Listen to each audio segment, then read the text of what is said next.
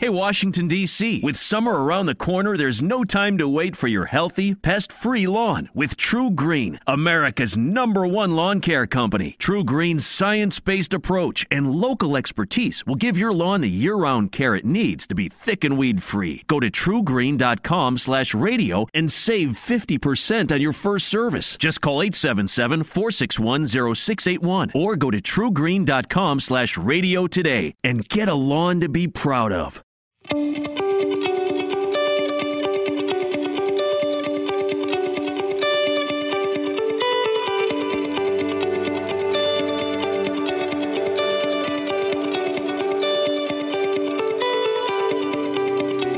This is No Credentials Required, powered by Belly Up Sports and a part of the Belly Up Sports Podcast Network.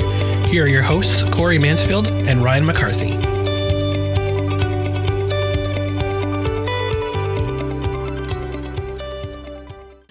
Hello, everyone. Welcome to episode 3 of No Credentials Required, powered by Belly Up Sports. I'm one of your hosts, Ryan McCarthy, and on the line with me, I've got one of the biggest Goonies fans around, Corey Mansfield. Corey, how are you doing tonight? It's on the TV behind me right now. It's on AMC, and they're at the scene where the pipes break. So I'm pretty pumped about that. Goonies, then the Islanders. So it's going to be a good night. I hope so for your part, because last week you predicted a sweep, and that didn't exactly happen. But I'm pretty sure you're happy with the fact that they wound up closing out the Capitals. Yeah, if they would have this game, I would have lost my mind probably. So. All right, so we're gonna go into this week's show in just a moment. We're a couple of topics we're gonna discuss. We're gonna discuss the unwritten rules of baseball. We're gonna discuss the Stanley Cup Playoffs conference semifinals, and we'll do a couple of quick stories about the NFL and some baseball card talk. So let's start off with the unwritten rules of baseball.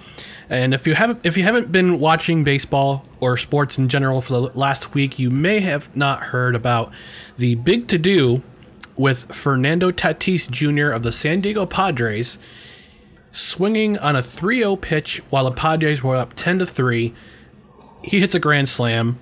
The next night, he steals a base. He tries to steal third on when they're up 6-0 against the Texas Rangers, and this kind of brought up the unwritten rules of baseball. Are they too antiquated, Corey? What's your opinion about the unwritten rules of baseball? So I'm looking at the unwritten rules of baseball. They're actually written on Wikipedia right now. So they're unwritten, but they're written. So there's a few of them, but I mean, I played baseball in high school, and you're always taught don't do these things. It's more, it's kind of more of being like having the common courtesy not to show up team. But with that being said, if the other team doesn't want to be shown up, play better. Right. Like one of the unwritten rules is, obviously, do not swing on a 3-0 count when your team is ahead. All right, throw a better pitch. Don't go into a 3-0 warrant that situation coming up. Mm-hmm.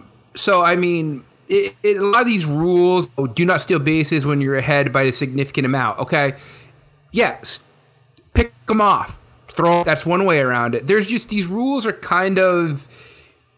I don't know. They're old. They're antiquated. The game has changed and evolved so much over a period of time that, I mean, for purists of baseball, relevant, but for the new generation, I don't think they matter as much anymore. And obviously, Tatis Jr. is a great player. Yep. But again, in that situation, you know what?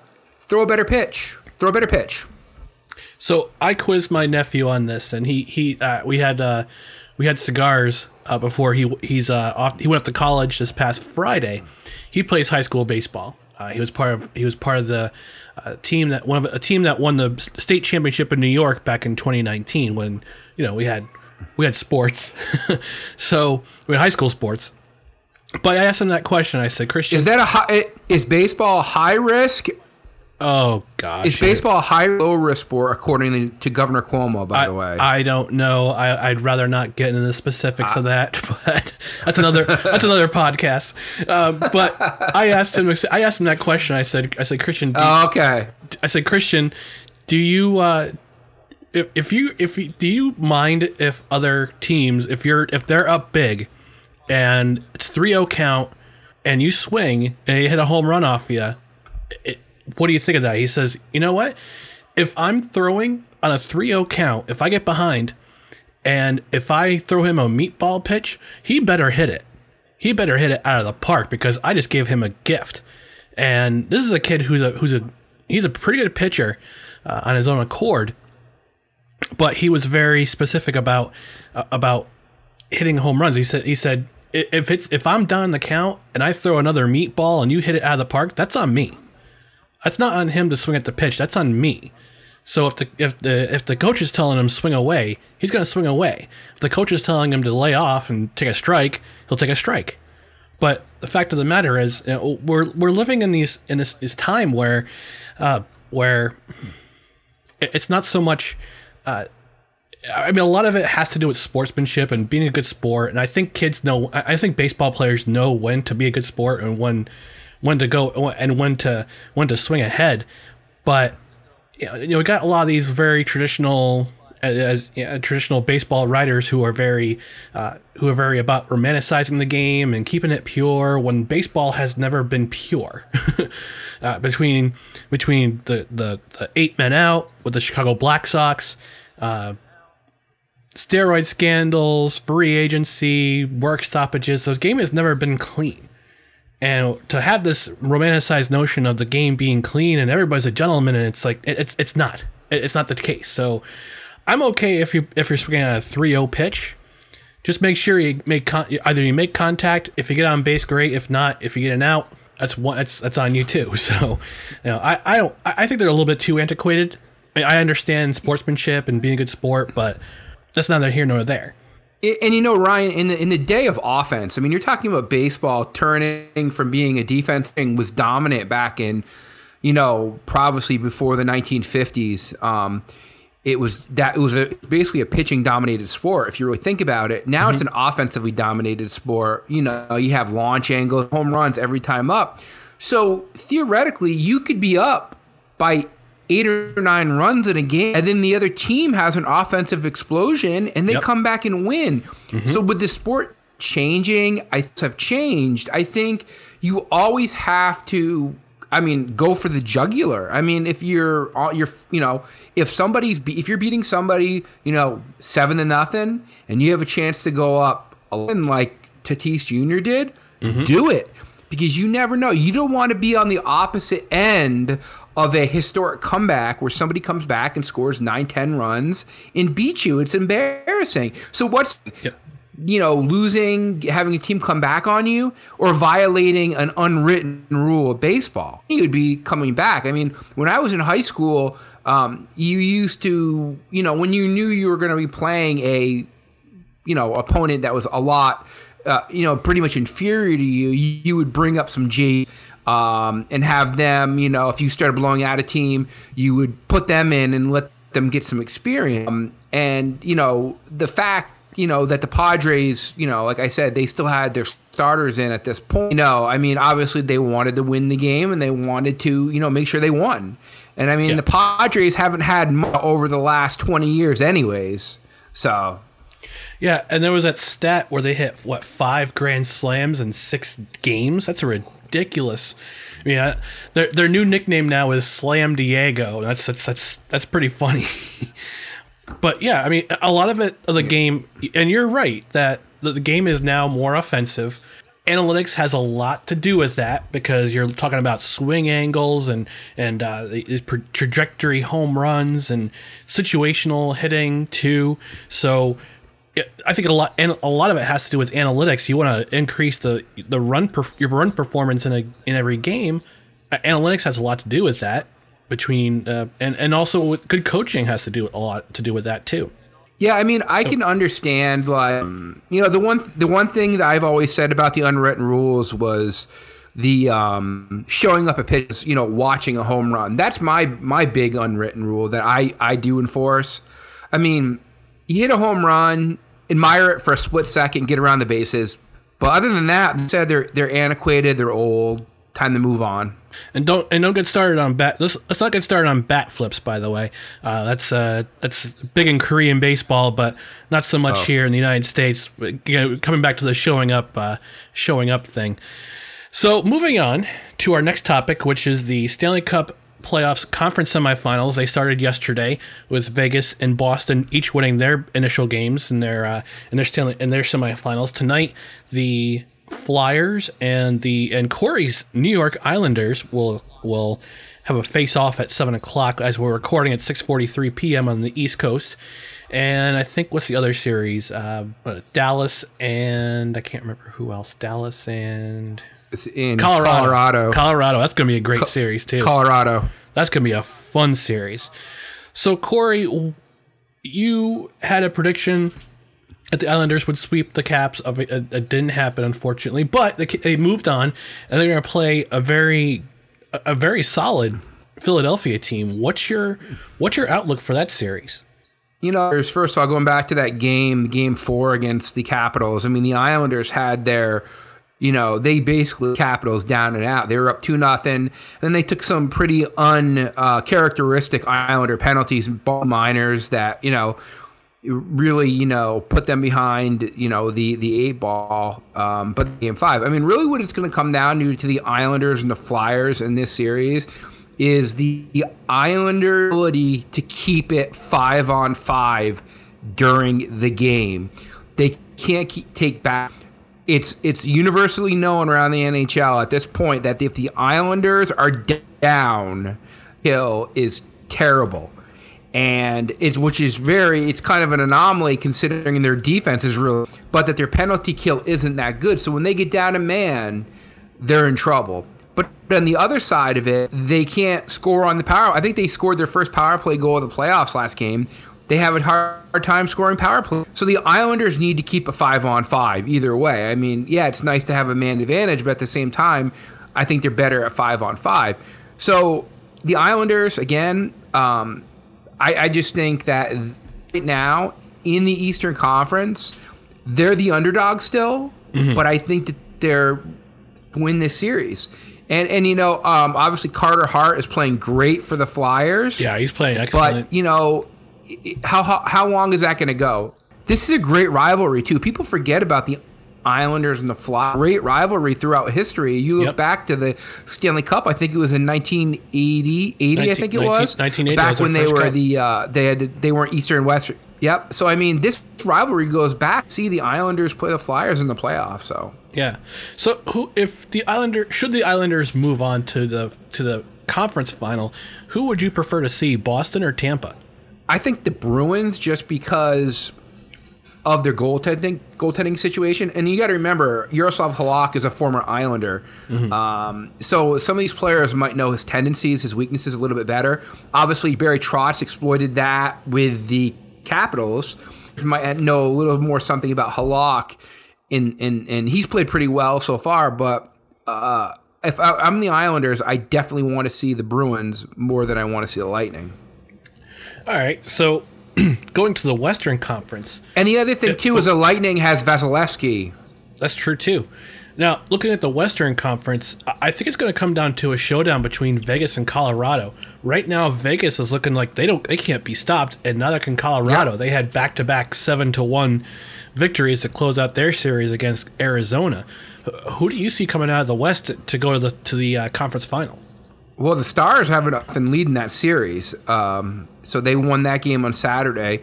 So I bet obviously the Avalanche or the young team. It's tough to tell. I think they definitely the favorite. I mean, they took care of business yesterday, 5-0 against the Canucks. Yeah. So they're taking care of business. There is a little bit of dissension there. I don't know if you saw what Marc-Andre Fleury's his agent did. Oh my gosh! Basically like a Game of Thrones type scene.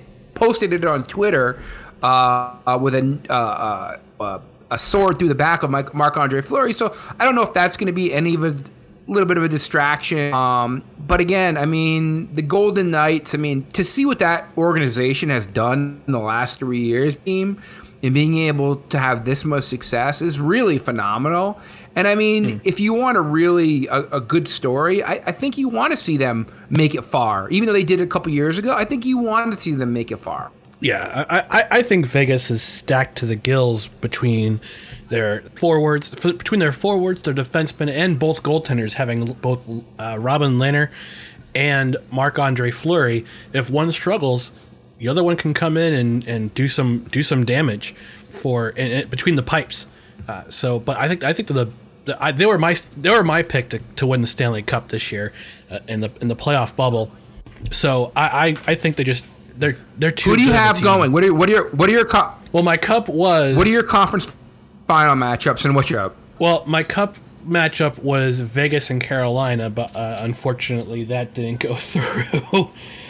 I think now with everything clear, I think Vegas is still my favorite in the West, and in the East, it's a toss up between Boston and the Islanders. I think just because of what Boston's a system team. Islanders are a system team. I think it could be either one of them out of the East. Yeah, I mean, I'm looking at some of the scores of the games right now, and I think it's going to be the Golden Knights. I think it's going to be Colorado will advance, the Golden Knights will advance. Yeah, it's the Bruins are going to advance. I think an Islanders Las Vegas matchup would be kind of intriguing. So that's what I'm hoping for. So yeah, that'd be kind of fun. I mean, Vegas can score goals. Islanders can prevent other opponents from scoring goals. That would be a very intriguing series. But as you said, if the Islanders can keep their opponents to 5-on-5 and not make too many mistakes mentally with penalties and try to stay in the box, they could go pretty far. Let's see what happens. Let's do that. To their credit, they did keep their composure. Yeah, and they did keep their composure. That was a big thing from Game 4, and that's what they need to do. Don't let these teams get under their skin. Play their game. All right, so we're gonna move on to a couple of quick hits, a newer segment we're gonna call quick hits. We got a couple of things that are that made news over the weekend as I was celebrating my birthday on Thursday, and happy birthday to me. And just interesting sport news that has come out, and we want to talk about them real quick.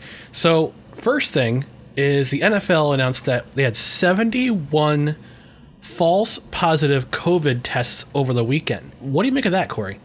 It's just, you can only laugh when we were talking earlier before the show. False positive. Mm-hmm. False positive. That's all you need to know. And you just kind of laugh. It's like, how do you, who's doing these tests? Who's doing, who's reporting on these things? And, and it kind of makes me scared because if you have people within a sports organization saying, oh, when people who have COVID and, oh, by the way, they really don't, you look at the bigger picture of the world, how many of us in the world were quote-unquote false positive? Yeah, I mean, from what I understand, they went through a lab in New Jersey, and that might be all you need to know. That's true. That's your first problem. That could be part of the problem, is that these tests are being administered at a lab in New Jersey. But I mean, let's go back to a few weeks ago before camp started. Matt Stafford was initially tested positive for COVID-19, and then a couple of days later they said, no, wait, it was a false positive. So is it more so the reliability of the tests, or because they're testing so often that they aren't really testing positive at all? You have to wonder if sometimes it's crazy. I mean, if you think about, they're testing so much, and you got to wonder, how are they? I'm not a doctor, so I don't know how you determine if somebody has it or it. But are they just erring on the side of caution and just saying, oh, they have it, when they might be kind of gray? It's a gray area. Well, they might not, but we're just going to say they do, just safe. You know what I'm saying? And just to clarify for anybody out there listening, neither Corey nor myself are medical professionals, so we don't know the efficacy of how these tests are being administered and how they're being administered. So Yeah. want to give that little disclaimer there, so we don't get sued. All right. So next on the docket, we've got Mike Trout. Mike Trout had his rookie card sold for how much? Mike Trout's rookie card sold for $3.93 million on Saturday, making it the highest price trading card in history. Wow. Who do you basically surpass 1909 Honus Wagner T206. 1909 Honus Wagner T206. Which sold for $3.12 million in 2016. If I remember correctly, was it Wayne Gretzky who bought that card, or he bought somebody's baseball card? I can't remember who it was. But yeah, I mean, it's sports memorabilia. That industry is. I mean, to me, it's kind of hit and miss. But I know you're a big sports memorabilia guy. We'll get into that in just a second. But it's crazy that we're seeing sports memorabilia. People are paying an all-time high price for some of these items. Like that baseball card is. I guess somebody paid a lot of money for that rookie card. So the thing about sports cards now is they've evolved. It's not just like when we go to the five and dime and buy a 50-cent pack of cards.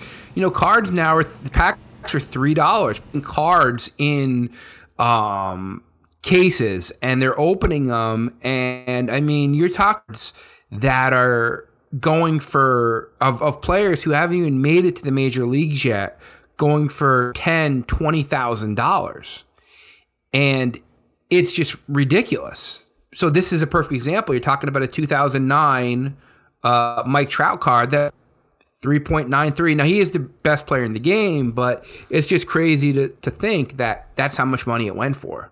Yeah, so I'm looking up New York Yankees prospects. They got this kid who is going to be apparently the next big thing in the major leagues. His power is compared to Jason Dominguez. Yep.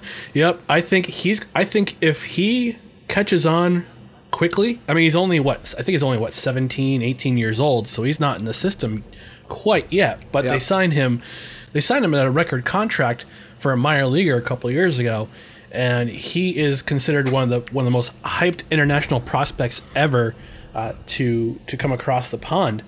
So if he hits it big, so to speak, he could be. I think he could overtake Mike Trout in a couple of years when he comes up and he's officially a major leaguer. If he has the same numbers that Trout had. Well, just think about this, Ryan. So the card we're talking about, first of all, is an autographed card. Right. That was autographed by Top, certified, that they put in a pack. Somebody pulled it. It was graded. It was sent to an authentication company called PSA, who authenticates them. Actually, this one wasn't a PSA. They authenticated the autograph. They authenticated the card. It was one of the highest grades. And for so much, there's so many ins and outs of sports card collecting. And oh, by the way, it's at the highest it's ever. I mean, you're talking about cards that are normally before the pandemic going for $200. Now they're going for $800. It's crazy. And if you go to Target or Walmart to try to get cards right, find them. There's none on the shelves. It's crazy. That is crazy. Yeah, like I said, sports memorabilia is one of those fun little hobbies that can make you a lot of money, or you could pay a lot of money for them. And speaking of hobbies, Corey, you've been doing a pretty fun hobby outside of the podcast and in your personal life.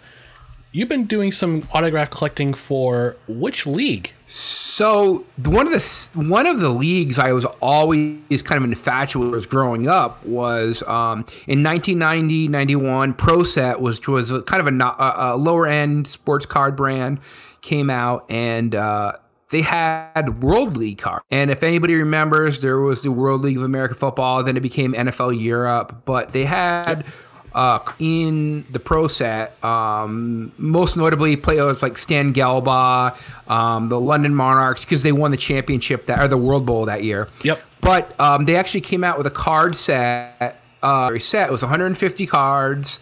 A lot of players that kind of really didn't pan out maybe in the NFL or were in the NFL, kind of similar to the XFL and the AAF recently. So I took it upon myself to try to get the whole thing autographed.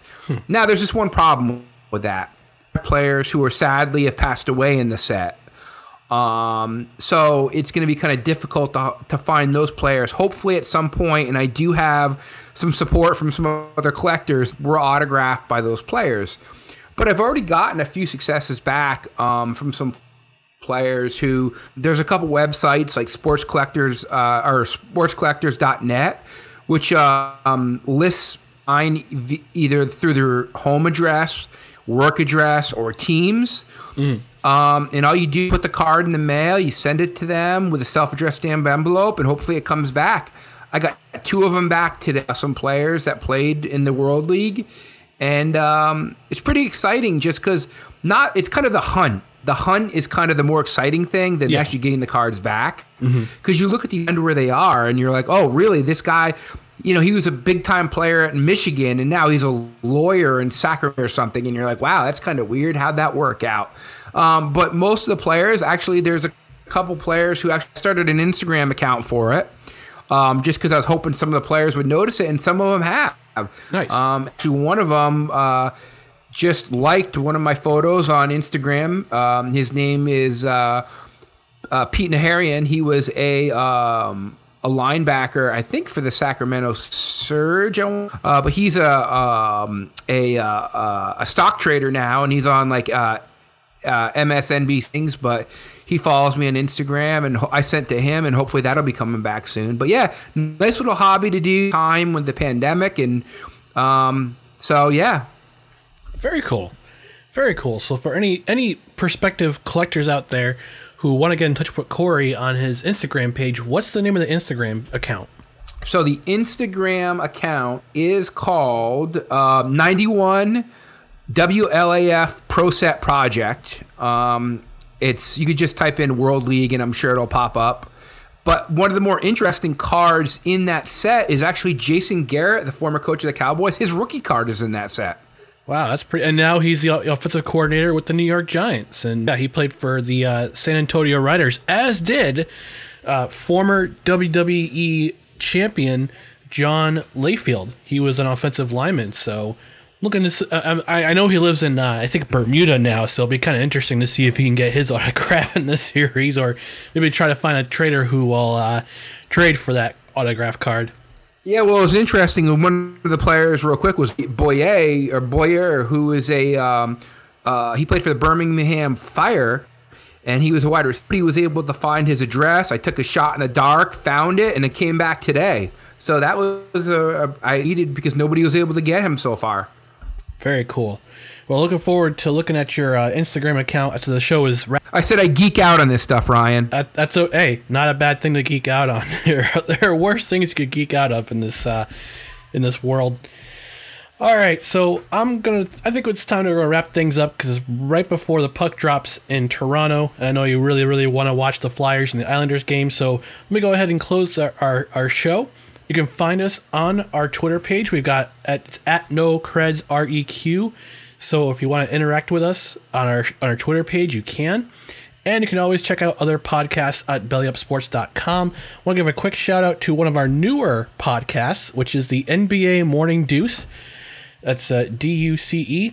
It's by Joey Levin or Levin. He is the host of the NBA Morning Deuce, covering all things NBA, talking basketball. So you can check his stuff out. And again, you can check out all our other podcasts, which is at bellyupsports.com. Corey, you got anything more to add before you go watch your Islanders? Goonies never say die. Goonies never say die. Amen. All right, folks, thanks for listening. We really do appreciate you checking out our podcast.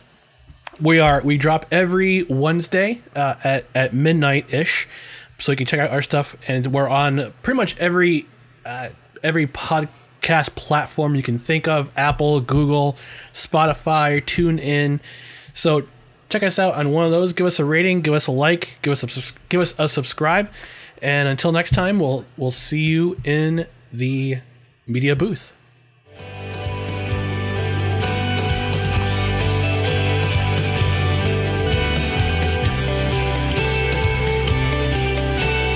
Intro and outro music is On the Verge by Joseph McDade. Check out his music and support him on Patreon at patreon.com/Joseph McDade. Thank you for listening to No Credentials Required, powered by Belly Up Sports and a part of the Belly Up Sports Podcast Network. For more articles and podcasts, visit bellyupsports.com.